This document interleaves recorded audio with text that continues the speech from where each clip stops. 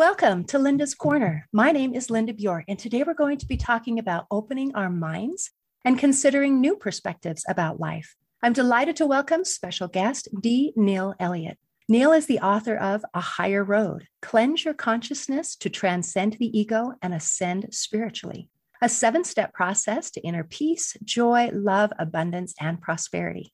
You can reach Neil and learn more about his book at his website, dneilelliott.com, and I'll include a link in the description. Welcome, Neil. I'm so glad that you could join with me today. Oh, I am excited and thrilled to be here. So thank you so much.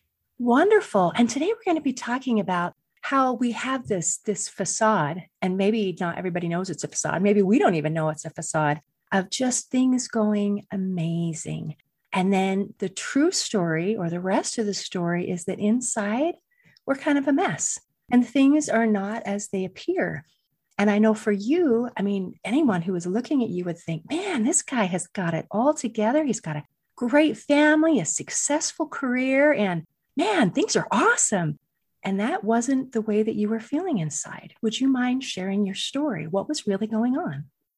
Yeah, absolutely. So, and a facade is a good way to put it. A way that I typically describe it as either a facade or we're good actors in our life. So we always put our best foot forward. We always present to family, friends, clients, the best of ourselves to operate and function well in the external world. And so what was going on for me? So I'll talk about myself. So what happened to me? So I was born in 1960. And in my 30s, so in the 90s, I was reading spiritual self-help books to try and change how I thought about things. Trying to improve myself. All the books that you perhaps read or are familiar with, books by Wayne Dyer, Carolyn Myss, those kinds of books, Napoleon Hill. And I couldn't really shift how I thought. I left employment in 2000 and entered into consulting. And as a consultant, you work hard. You're always trying to put your best foot forward to your client. You're always trying to serve your client.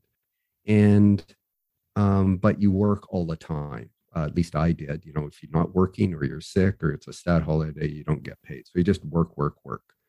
And what happened is I had this depression creep in really slowly over time. And I got to this point in 2014 or so, I recognized that I was deeply depressed and felt like, what's the point of life? I'm miserable. I'm working hard. I'm not getting ahead. And, there's got to be something more to this. And so I kind of went back to some new self-help books, spiritual books. And I was reading them and, they all offered these great processes and things. I just couldn't make this shift. And we had our house on the market for 7 years and it hadn't sold, finally sold. My wife jumped on a plane to go to Toronto, Ontario, Canada to visit family, her brother and his children. And I sat down on a kitchen table and crafted a suicide note. And I was planning it so that my wife would be financially secure. And I wanted to do it. And I'm a professional engineer. And I have an MBA, and I've been working, in the professional world, the hydroelectric industry, for over 30 years. And I just got to this point where, there wasn't any point for me. There wasn't any point, but I had this. I'm agnostic. I'm not religious, but I had this nagging doubt that, my belief or my understanding was, if you did bad things, you go to hell, and if you do good things, you go to heaven. And I had this nagging doubt that was stopping me from preventing suicide, but I was still going to go through with it. I thought, there's no point in this. I was miserable. I had this great facade. No one in my family knew I was in this state. And I think this is the case probably for a lot of people that are depressed and they hide it. And so I sat down to craft this suicide note. I had just read a book by a woman that had a near-death experience, and she had suffered from this aggressive cancer over a 4-year period. She was down to 75 pounds. She couldn't keep her head up. She was on oxygen 24 hours a day, and she fell into a coma. They rushed her to a hospital. This is in Hong Kong. They rushed her to a hospital. The admitting physician said she wouldn't, told her husband she wouldn't make it through the night. She woke up 24 hours later, declared that she would be okay. 24 hours or 2 weeks after that, they couldn't find a trace of cancer in her body. And this is all medically documented in the medical system. And the doctors can't explain it, of course, but it happened. And she came back with, she had this experience, this near death experience in that 24 hours, where she described consciousness in a way which stretched my imagination of what consciousness was. And she came back with messages. We're not judged after we die, no matter what we do here on earth. We're all one after we die. She felt like she expanded and was part of everything in the universe, rocks, plants, animals, other people. And her father had passed away 10 years earlier, or about 10 years earlier. I might get the timing a little bit wrong. And he met her on that side, and her best friend who had passed away a few years earlier met her on that side.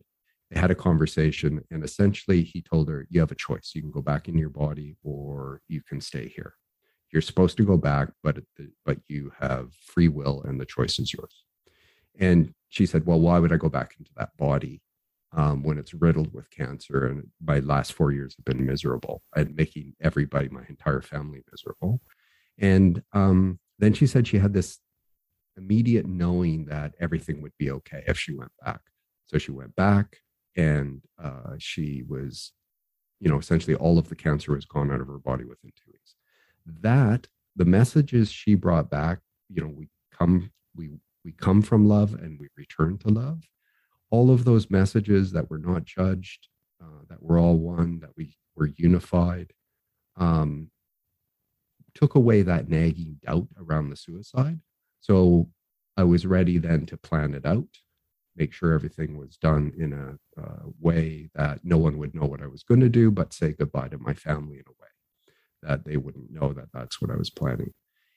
But I had just coincidentally about a week before, and I say this information found me rather than me finding it, I came across this document, and I'll call it a blueprint document, that promised to liberate me from my thinking if I studied it and meditated and prayed on it and did the work.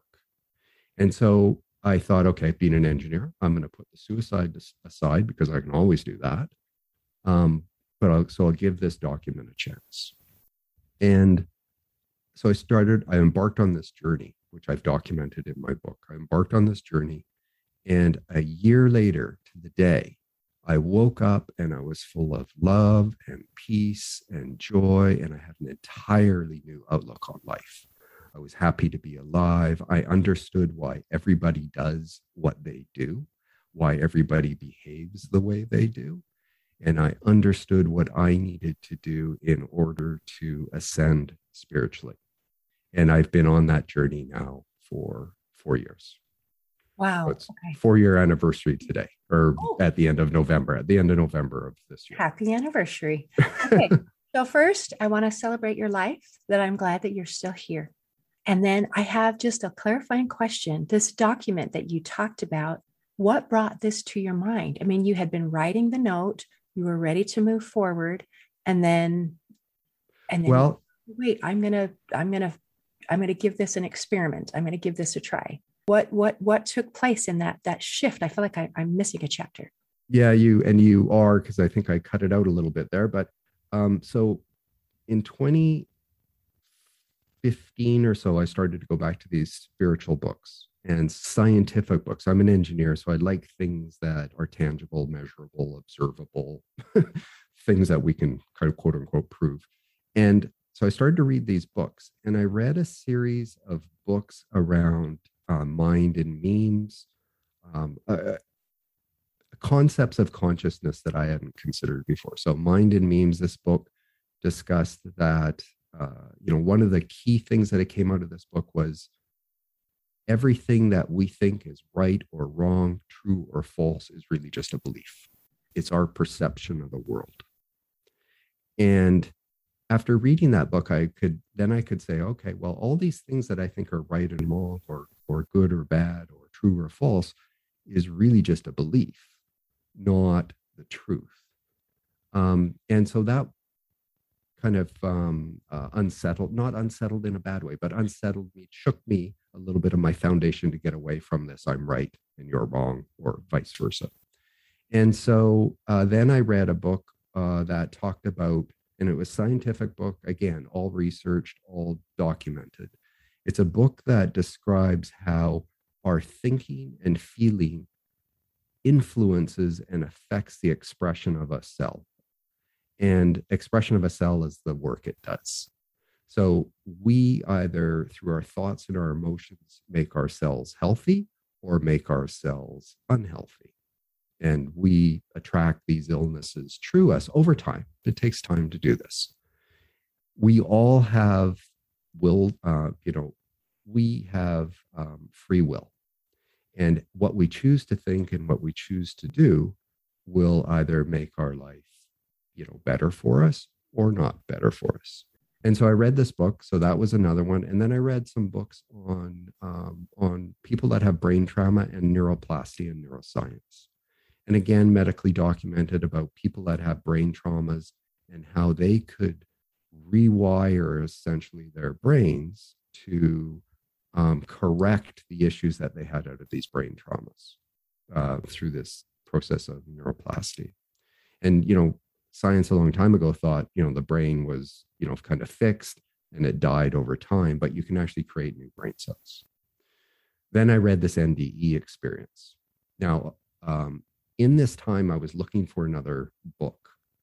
I can't remember what it was called at the moment, but I was looking for this other book and I just happened to come across this blueprint document. And I thought, oh, this is interesting. And it would have been a document that I would have normally just pushed aside, run away from, never, because of the way it's marketed, so to speak, would have not been anything I would have been attracted to. But I was totally open. So all of these books that I had read got me to the state of being open and was essentially laying a foundation for me for this change. Then this document showed up. I read it about a week before I started reading it and looking at it. So I was in this mode of crafting this suicide note and at the same time thinking, I need to give this document a chance.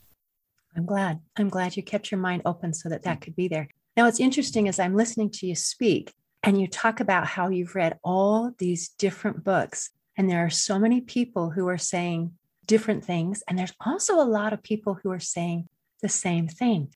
But when we speak, we use our voice and our experience. And those things that matter to you, like I want to be able to measure it. I want to be able to see it and feel it and touch it. I want that research behind it. There are going to be certain voices that will resonate with you and something that you can feel like, okay, I get this. And you talked about that near-death experience where this woman shared her experience and somehow that one was able to touch you. So that's why it's okay to have multiple stories that are telling the same thing, because we come from a different perspective and we use our own voice and our own experiences as we share. And so having this person tell their experience and this person tell their experience and this person share, this is what worked for me.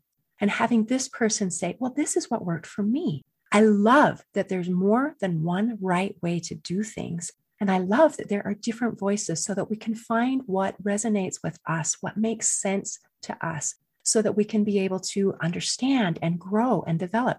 Now, you have added your voice to the mix as you have written your book, and you've put your ideas together in a way that may speak specifically to people where someone else's may not. And that's a beautiful, interesting thing. So thank you for adding your voice. Would you be willing to share these? I know you have 7 steps that you walk through to help people be able to go from that place of darkness to that place of personal enlightenment, or you might use another word, maybe consciousness, where you're living maybe the same life. You might be in the same house. You might be in the same relationships. You might have the same job. You might have the same amount of money in your bank account. And yet it's completely different experiences. One, you feel miserable, hopeless, discouraged, depressed. And then you can be in those exact same physical circumstances and yet feel fulfilled and happy and joyful. And it's amazing because a lot of people think that our happiness comes from the outside in. Man, I'm going to be happy as soon as I get that raise. I am going to be happy and fulfilled when I get this awesome relationship. Or I'm going to be happy and fulfilled when I buy this car or buy this house or weigh this, certain amount, lose 20 pounds or whatever it may be. And the truth is, none of that matters. Actually, the change has to take place on the inside. So I would love to hear your take and your view on how to change that inside. Yeah, no, that's great. At all these points you make, I agree with 100%. So life is really a journey within, and we let our externalities drive what we think and what we feel. And we are totally influenced by media, movies we watch, things we read, and the influences that we grew up under. So when a baby is born, it is typically, if it's been born into a right family, that has a means, it is the embodiment of joy. And it's this sponge that soaks up and, all of the things that it's exposed to, its parents' emotions, its parents' speaking and opinions and everything that it's exposed to. And as we grow from being a baby through to adulthood, we believe that we're becoming versed in the ways of the world. But really what we're doing is we are shutting our soul off from its direct connection to the divine or God or Allah or Yahweh, whatever you want to call it, the Tao, the source of our being. And we're doing that so that our soul, it comes in and it needs to learn certain things in this lifetime. So it's only through the lessons of suffering does the journeying soul gain self-knowledge to retain individuality after it has discarded the ego. The ego is a tool of creativity that is used to create. Your soul is a fragment of divine consciousness, and your ego is the manifested form of expression, and it can only do things that work through electromagnetism. This is all described in my book in terms of a consciousness plan, electricity, and in terms of bonding rejection of I attract all of the things that I like. I like ice cream. I like chocolate, milk. I like that car. I like that house. And for safety and security, push things away. I don't like that person. I don't like that experience. I don't like to live there.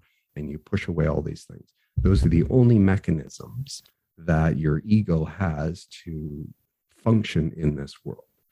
And the journey within is to stop letting all of your externalities drive what you think and feel and how you behave in the world, and to dissolve all of the bondages that you've put around your ego, allow your ego to connect directly with the divine, and have the divine help you in cleansing your soul, cleansing your ego, and expressing love. We come from love. We return to love. We are here. We are here not to please God. We are here to express God. And God is love. And so when we talk about my book, very quickly, I've written my book this way. So part one is just an overview of what you're going to read and the circumstances that get you into it. My recommended approach to reading my book is read it from cover to cover, see if the processes and understand the process in its entirety, see if it makes sense for you. And if it does, then go back and start with step one or some of the scientific books that I talk about, and then follow the process. If it doesn't make sense to you or it's not ringing for you, then please just pass the book on to somebody else. You can never judge the inner reality of another person. So although the success of my book, we will typically measure it in sales, the real success of this book is the number of people that read it, that are exposed to this, and can make a decision for themselves whether this process works for them or not. So this gets back to people hearing messages in different ways. Right. What resonates with them, and if it changes lives, to me, that is exactly. Total success. You can't measure it because they're not probably going to come back to you.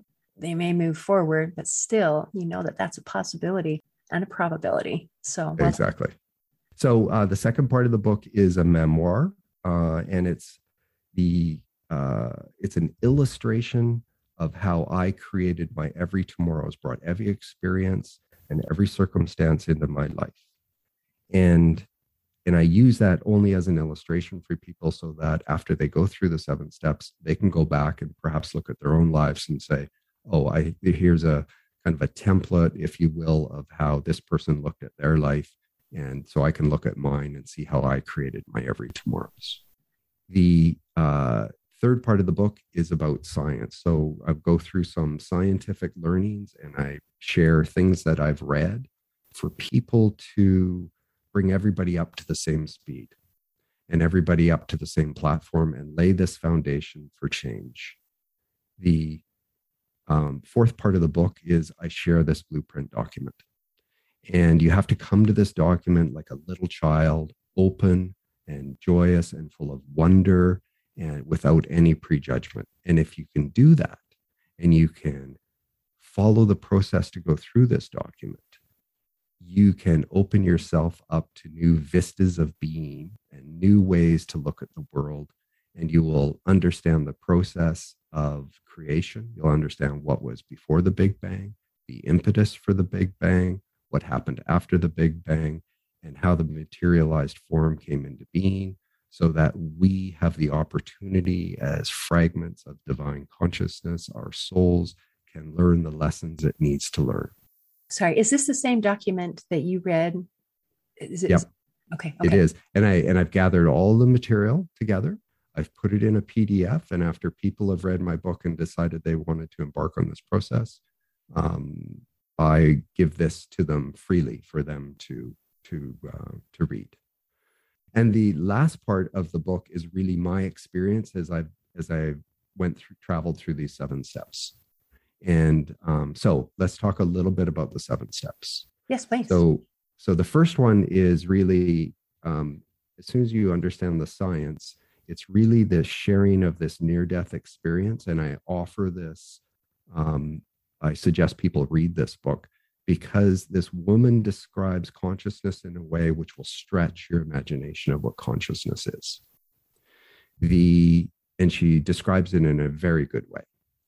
Then I introduce people to this blueprint material, and this blueprint material itself will help to create that final bridge between spirituality and science. And it does this through its explanation of the things that I just talked about before the Big Bang, after the Big Bang, the impetus for the Big Bang, what happened after the Big Bang in the billions of years it took for materialized form come into being, for elements to be formed, for living molecules to be created, for cells to be created, and then the evolution of plant life and human life. And when you can understand all of these mechanisms and then how we use electromagnetism to create our every tomorrow in terms of our thinking and feeling, you think with electrical impulses in the brain, that is a consciousness plan, and you feel with magnetic impulses in your nervous system. This bonds and creates a form, and there's a life form that is around you in your aura, and you create hundreds of these every day. And as you think about and repeat these thinkings and emotions, you strengthen the magnification of these consciousness forms, and they will attract to you like experiences and events into your life. This is all described. So the second step is unveiling these truths for you to read on your own and make your own decision. The third step is to cleanse your consciousness. So we have things, there's a specific process and a specific kind of starting list, so to speak, that everybody needs to cleanse themselves up to dissolve these bondages that that bind down the soul. And you go through a process of doing some cleansing, and then you need to rebuild your consciousness with your golden aspirations of divine consciousness. So the things that are in alignment with our source of being. Is that step 4? Or are we still on step 3? Nope. Now we're on to step 4. Okay. Yeah. So first step is the NDE. Second step is unveiling the truths. Third step is actually writing a letter to yourself. This is a private letter for yourself that you write to yourself about how exactly you feel about life. Are you happy to be alive, or are you completely miserable? And this is a letter that's only for you, for your eyes only. You're not writing it to please God. You're not writing it to share with anybody. It's for you only. And you write this letter, and you have to be totally truthful and self-aware when you're writing this, and document it. Then you seal it and put it away. Step 4 is cleansing your consciousness. Step 5 is rebuilding your consciousness. Step 6 is you're going to learn how to meditate. And I learned how to meditate in the 90s, and I did all the various methods of meditating. And I've tried it, and kind of on and off with meditation. And there's lots of reasons why people say you should meditate. It makes you calmer, and it's many, many reasons. This meditation that you're going to learn through this process is a meditation where you have to enter into complete silence and stillness and stop your mind from having thought. And people will say, well, some people might say that's impossible, but I can tell you it's not. It takes some practice. But when you enter into that silence and the stillness, you open yourself up to having a connection with the divine. And what happens over time is that you will build new brain cells at the top of your head underneath your skull, and a little opening will happen at the top of your head. And when it happened to me, I didn't recognize that was going on. It just felt a little bit weird. That opening now is, you could put a salad bowl over my head, and it's from the top of my ears around all of my head. And every time, I don't even have to meditate to feel this now. But it was when I meditated that I felt this. But now I feel it all the time. I have constant contact. And it is so beautiful. So I describe this in the book about how I experienced this, what it felt like, how it grew.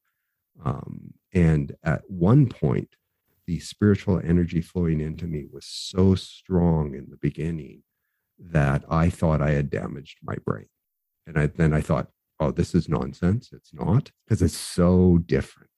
And the energy would come into my head. And then over time, it grew where it would go into the rest of my body, down to my feet, might go down one side, up the other side. And then it would come into my head and go into my chest, and then in my solar plexus.